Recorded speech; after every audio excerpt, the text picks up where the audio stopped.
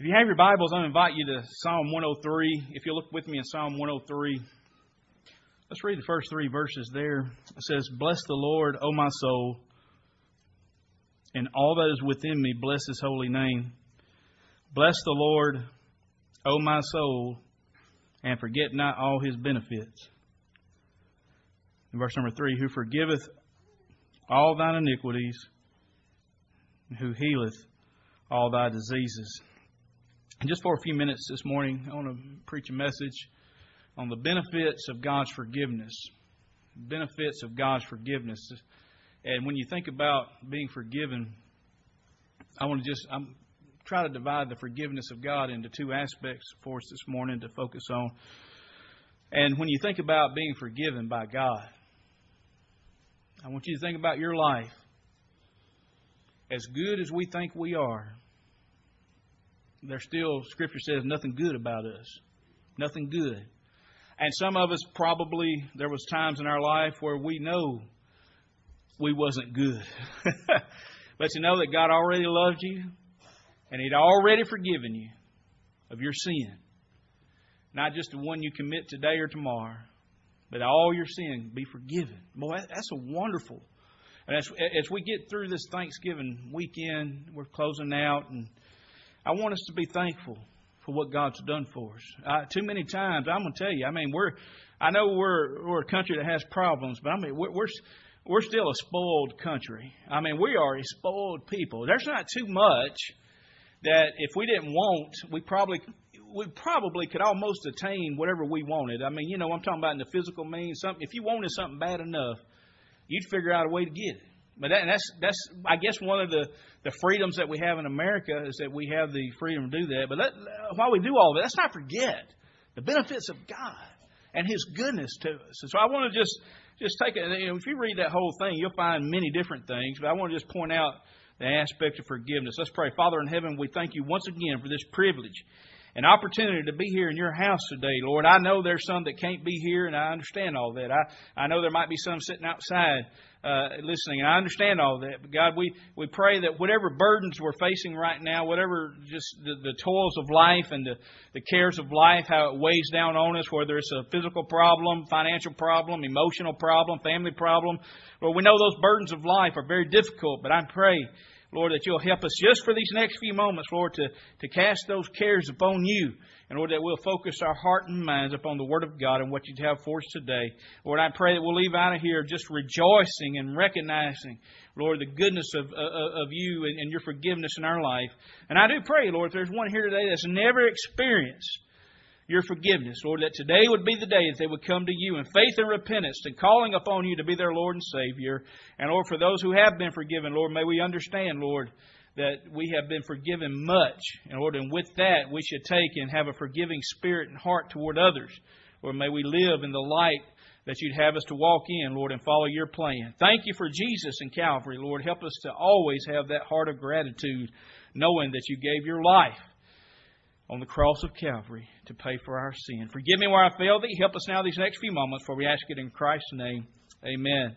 As I think about Thanksgiving and all the goodness of God, and I read through Psalm 103, and I see here where he talks about just bless the Lord. We're talking about, sometimes when the preacher's preaching, people say amen or hallelujah or whatever, and sometimes they may even give a clap of praise to the Lord, and that's fine. That's wonderful.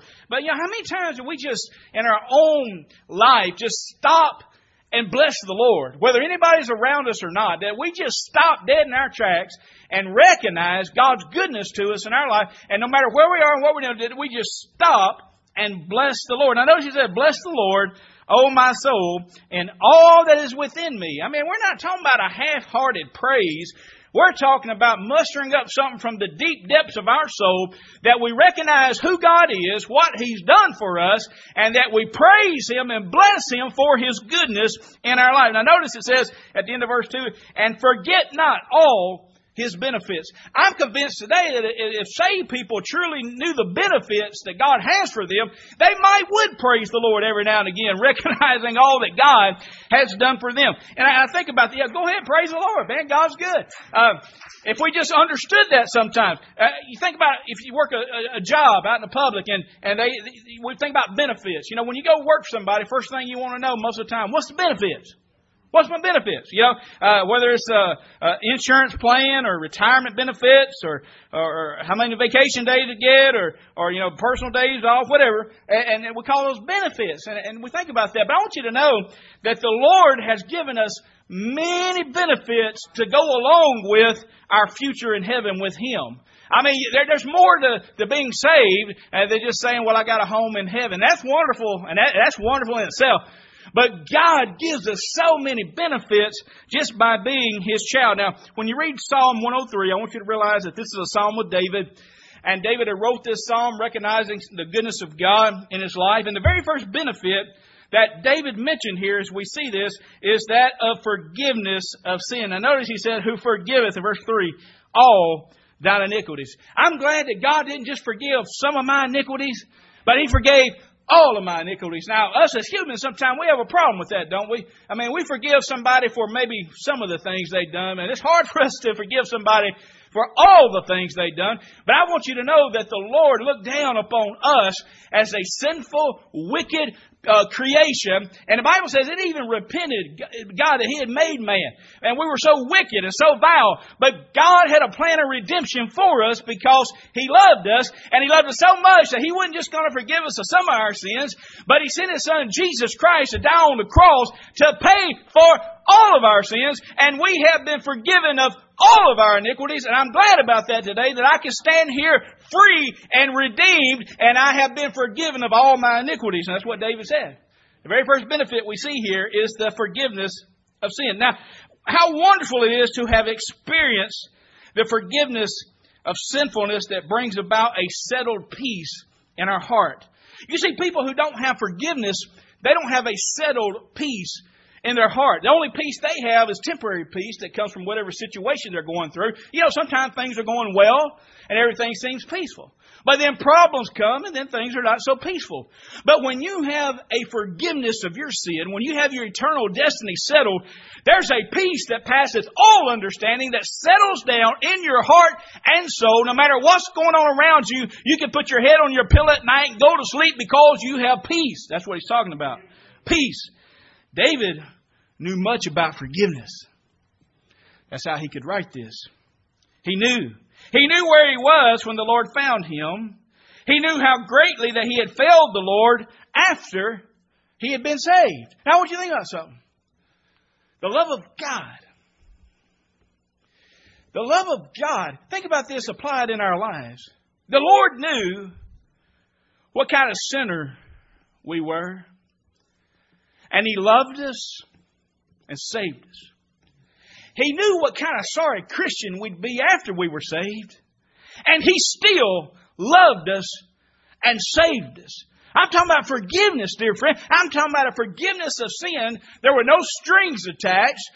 It's not what we would call an Indian giver type of love. No, the Lord loved you without you think about any recompense. God loved you regardless. And think about this. There's a lost and dying world. They cuss God. They hate God. They curse His name. They hate the name of Jesus Christ. But God already loved them and already proved His love by His Son Jesus. Now think about that.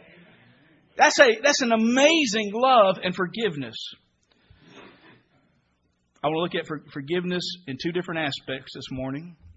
The first one is to mention the greatest love that we could ever know. And that is the forgiveness that brings salvation to our soul. You know, we can love a lot of things. We can love our family, and we should. Even when there's times of maybe distance and maybe rifts that come along in our family, we should love our family. Maybe you love your spouse. You should love your spouse, by the way. Huh? You should love your spouse. Maybe we love our children, love our grandchildren, whatever the case might be. But the greatest love that a person could ever experience is the kind of love that would bring forgiveness of their sin and salvation into their life. I want you to think about that. That forgiveness that would bring salvation. Now, like all men, David, who wrote many of the Psalms, he knew about forgiveness. He was a sinner. He needed the Lord. And though he came from the family of Jesse, no doubt a godly man. But see, him being born into a good family wasn't enough.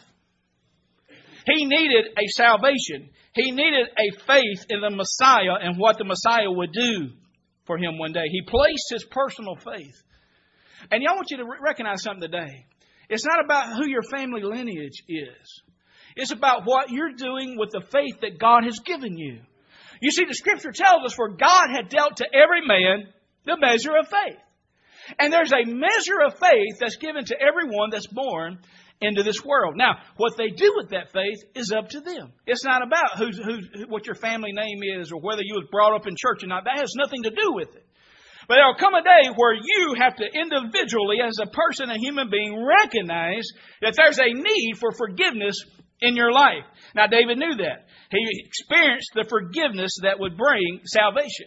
Everybody knows Psalm 23, where he wrote, "The Lord is my shepherd." You see, David referred to the Lord as his shepherd, the one who would lead him. That comes from the idea of an eternal salvation. Matter of fact, when you read through that psalm, he ends the psalm with this: "Surely goodness and mercy shall follow me all the days of my life, and I will dwell in the house of the Lord forever." I want you to think about that forgiveness that brings salvation. He says, "Surely goodness and mercy shall follow me all the days of my life." I think about that because salvation has always been about the goodness and mercy of God. Matter of fact, the Scripture tells us it's the goodness of God that leads us to repentance. You say, "Preacher, what are you talking about?" Well, the fact that you're even sitting on a church pew today is evidence that God has been good to you and God has offered you another day of grace. If you haven't experienced salvation in your life, God has brought you to this point on this day, and that's the goodness of God, that you could hear the gospel message one more time and experience grace and forgiveness offered unto you. That's the goodness of God. It's a forgiveness that brings salvation. Salvation's always been about the goodness of God. Now, why God would be good to us, I don't know. I don't understand that kind of love. I can't explain that kind of love. When the Apostle John wrote, "Behold, what manner of love the Father hath bestowed upon us, that we should be called the children of God." When he wrote that and he said, "Behold," what that simply means is to stand back and take a look. And it wouldn't hurt us every now and again, through the hustle and bustle of life and all the things that we have going on, that maybe we take time just to step back and to take a look at how much God loves us, how much He's cared for us, how much He's done for us, and the fact that He's given us this forgiveness. We need to, every now and again, just step back and behold, take a good look at God's goodness in our life. We need to do that. That's a forgiveness that brings salvation. I don't understand it. I can't explain it. It's a love beyond my human vocabulary. I don't know why God would love me like He does. I don't know why He'd love you like He does, but He already showed His love and He already proved His love. That is a forgiveness that brings salvation. Now, you can feel loved by a lot of people, and I thank God that we have a church family that knows how to show love and knows how to show compassion and concern. And that's wonderful, dear friend. But there's going to come a day where you're going to need something a little bit deeper than what the church family can give you. You're going to need to know that there's a God in heaven who loves you and cares about you. And when there's nobody else that you can go to, dear friend, there's a God that you can, Bible says that if we draw near to Him, that He'll draw nigh to us. And the Bible, we're just as close. He's close as the mention of our name. We hold our arms out to Him. He's got His arms out for us, and all we got to do is just come, lay on His lap, rest our burdens on His chest, and experience His grace and forgiveness in our life. And I'm going to tell you, that's going to do more for us than any other thing can do. The power of God, the power of forgiveness, the restoration that we feel, the love that brings salvation. I think about that. It's the goodness of God. Forgiveness that brings salvation. And the next aspect I want to look at, as I just mentioned, the forgiveness that brings restoration. The forgiveness that brings restoration. Now, we talked about David. As we all do, David failed the Lord greatly. If you study the life of David, you know that. He sinned. He committed a terrible sin. More than one sin, by the way. When I said sin, I mean in a plural tense. a plural form. Sinfulness breaks our fellowship with the Lord. Sinfulness brings about our chastening. When I think about David's sinfulness, his confession and restoration, my mind automatically goes to Psalm 51. When David wrote this Psalm of repentance, the penitent Psalm. In Psalm 51, you can read through there in verses 2 through 4. And in verses 7 through 12, notice what he said. Wash me thoroughly from mine iniquity. Cleanse me from my sin.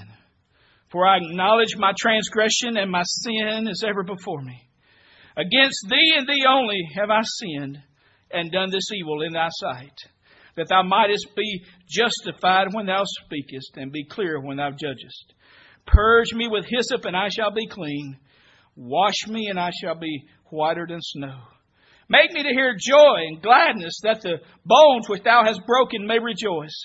Hide thy face from my sins, and blot out all mine iniquities. Create in me a clean heart, O God, and renew a right spirit within me. Cast me not away from thy presence, and take not thy Holy Spirit from me. Restore unto me the joy of thy salvation, and uphold me with thy free spirit. I want you to understand something this morning. Though David was a child of God, when he committed a terrible, terrible progression of sin, he felt that disconnection. He felt that dirtiness. He felt that broken relationship with God. Notice that he says, wash me thoroughly from mine iniquity. If you start committing sin and living a life of sin, I want you to know you're going to feel dirty. You're going to feel dirty. There's something wrong with a Christian who doesn't feel dirty while waddling in sin. It makes you feel dirty, rotten. But he said, wash me, cleanse me from my sin. When you commit a sin, dear friend, as a Christian, you understand that there's a broken relationship. You understand that you don't, as far as your prayer, you can pray to God. But is your heart prepared to give that prayer to God? Because repentance is more than a one-time thing, dear friend. So many times people say, well, I repented when I got saved, and that was good enough. No. There's another repentance coming after we commit sin. And that's what David wrote here. He was writing a psalm of repentance, acknowledging his sin. And I want you to see here, he talks about purge me with hyssop, talking about the big branch. And just beat it out of me, whip it out of me. And I shall be clean, wash me, and I'll be whiter than snow. When I look through here, this is a psalm. But I'm so glad that 1 John chapter 1 and verse number 9 is in the Bible, written to saved people, written to the church. It says if we confess our sins, He is faithful and just to forgive us of our sins and to cleanse us from all unrighteousness. I want you to know, dear friend, that is not a prayer of salvation. That is a prayer of restoration. And what we probably need in Christianity today and in a whole bunch of churches today is that a lot of people, number one, if they haven't been saved, I'm talking about church people, if they haven't been saved, they need to experience the forgiveness of salvation first. And then number two, we probably have a whole bunch of people that need to experience the forgiveness of restoration and cry out to God and ask forgiveness for the sin in their life and let Him restore them to where they need to be. It'll make a difference. It'll make a big difference. God offers forgiveness. There's a confession of sinfulness when you read Psalm 51. You know what David said? I acknowledge my transgressions. You know, you'll never have restoration until, number one, you admit that you committed sin. David said, I acknowledge it. He said, it's ever before me. He said, I can't go anywhere without thinking about what I've done against God. I acknowledge. You see, that's the confession of sinfulness. Before forgiveness and restoration can come, there has to be openness and confession. Let me say this. I'm not the Pope. I'm not a priest. I'm not talking about you scheduling a meeting with me and confessing your sin to me. I can't forgive you of your sin. You don't have to kiss my toe or kiss the ring on my finger or light so many candles. You don't have to do that. But now what you do as a child of God, you find yourself a prayer closet for you to get in, and you get along with God and offer unto Him the confession that needs to be made, and you cry out to Him and ask God to forgive you and acknowledge your sin, and you can have a restoration of fellowship with God in your life. And when that happens, when you get right with God, you can get right with everybody else. Amen. The confession of sinfulness. And then there's the forgiveness.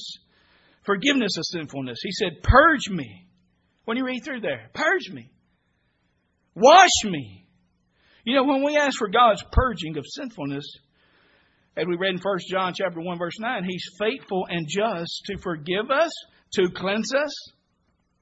What a blessing to have that load of sin that we've been carrying around taken away and restoration made full.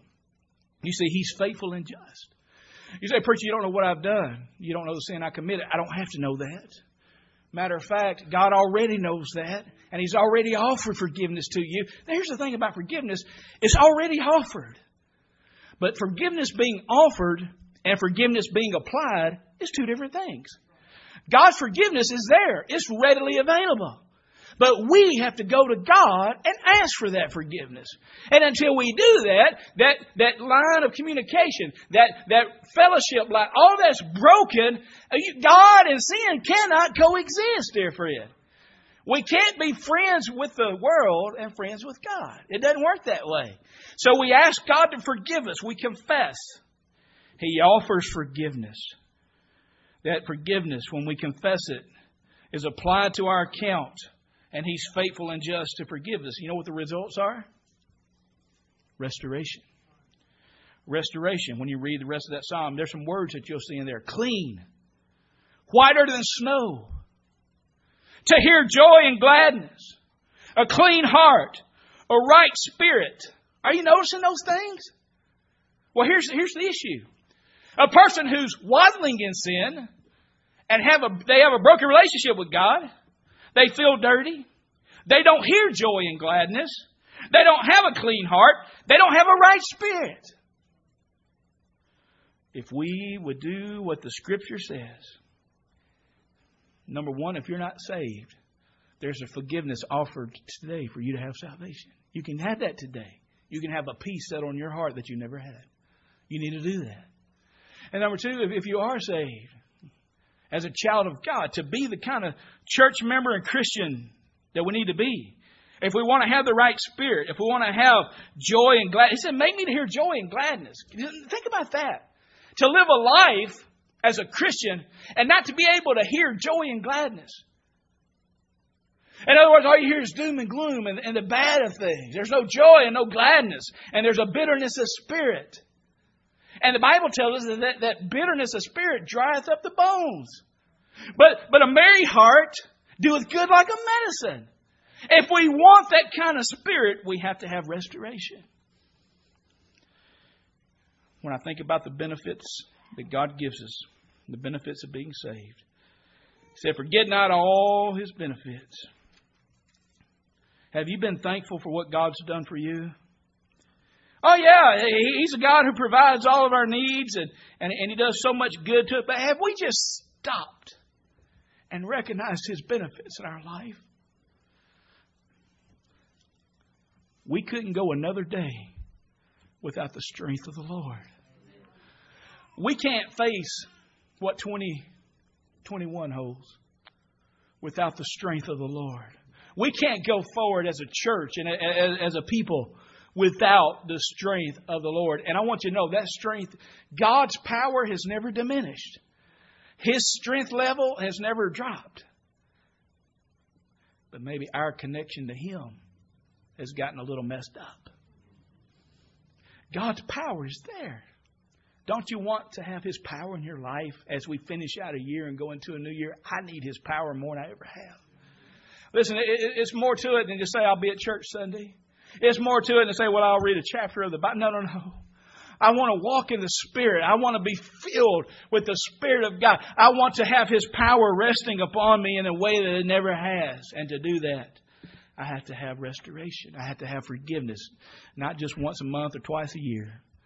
To be honest with you, if you're like me, you have to go to the Lord quite often and ask Him to forgive us for what we've done. Are you here today with a burden in your life? Are you here today doubting your salvation? I want you to know you can leave out of here with, instead of a question mark, you can have an exclamation point. You can know that your name is written down in heaven. You can know that today. And if you are saved, but your connection to God is not where it needs to be, you don't have to come to me. You can come to God and pray and ask God to give you forgiveness. Let's bow our heads if you would. Our heads are bowed and our eyes are closed. No one's looking around. Now, the invitation is going to be a little different today. Brother Emmett's going to come, and he's going to lead us in a song. It'll be an a cappella song. I'm going to stand down front. If you have a need in your life or you feel like you need to respond to the Lord, we want to offer that opportunity. Number one, if you're not saved, all that I could do, if I could get on my knees and beg you to come, it wouldn't do no good to grab you and drag you down the aisle. But if God has spoken to your heart and you want peace and assurance of salvation, I wish you would step out today and come to Him. Or if you're a Christian and you know that there's things in your life that's not right, you don't have to come to me, but you can come to God and ask Him for forgiveness and restoration. I promise you He'll do that. Father in heaven, thank you for this opportunity to open your word and to preach and share the message today. I thank you for these that have been under the sound of the word of God today, and I pray for every need represented. Lord, if there's one that's lost today, may they come to you before it's everlasting too late and find that forgiveness, Lord, and experience that love that you have for them. And Lord, if there's one here today that they know you, but yet their life hasn't been what it needs to be, I pray that the Holy Ghost of God will convict them to a manner that they would come and get that forgiveness and restoration that they need. Lord, we heard a lot of prayer requests today, Lord, a lot of burdens, a lot of sickness. God, I pray you'd work in each and every heart and life. Help us to be a thankful people for all that you've done, for we ask it in Christ's name. Amen. As we stand to our feet, Brother Emmett's going to come. He'll lead us in a hymn. If you have a need, you can step out. Our altars are open.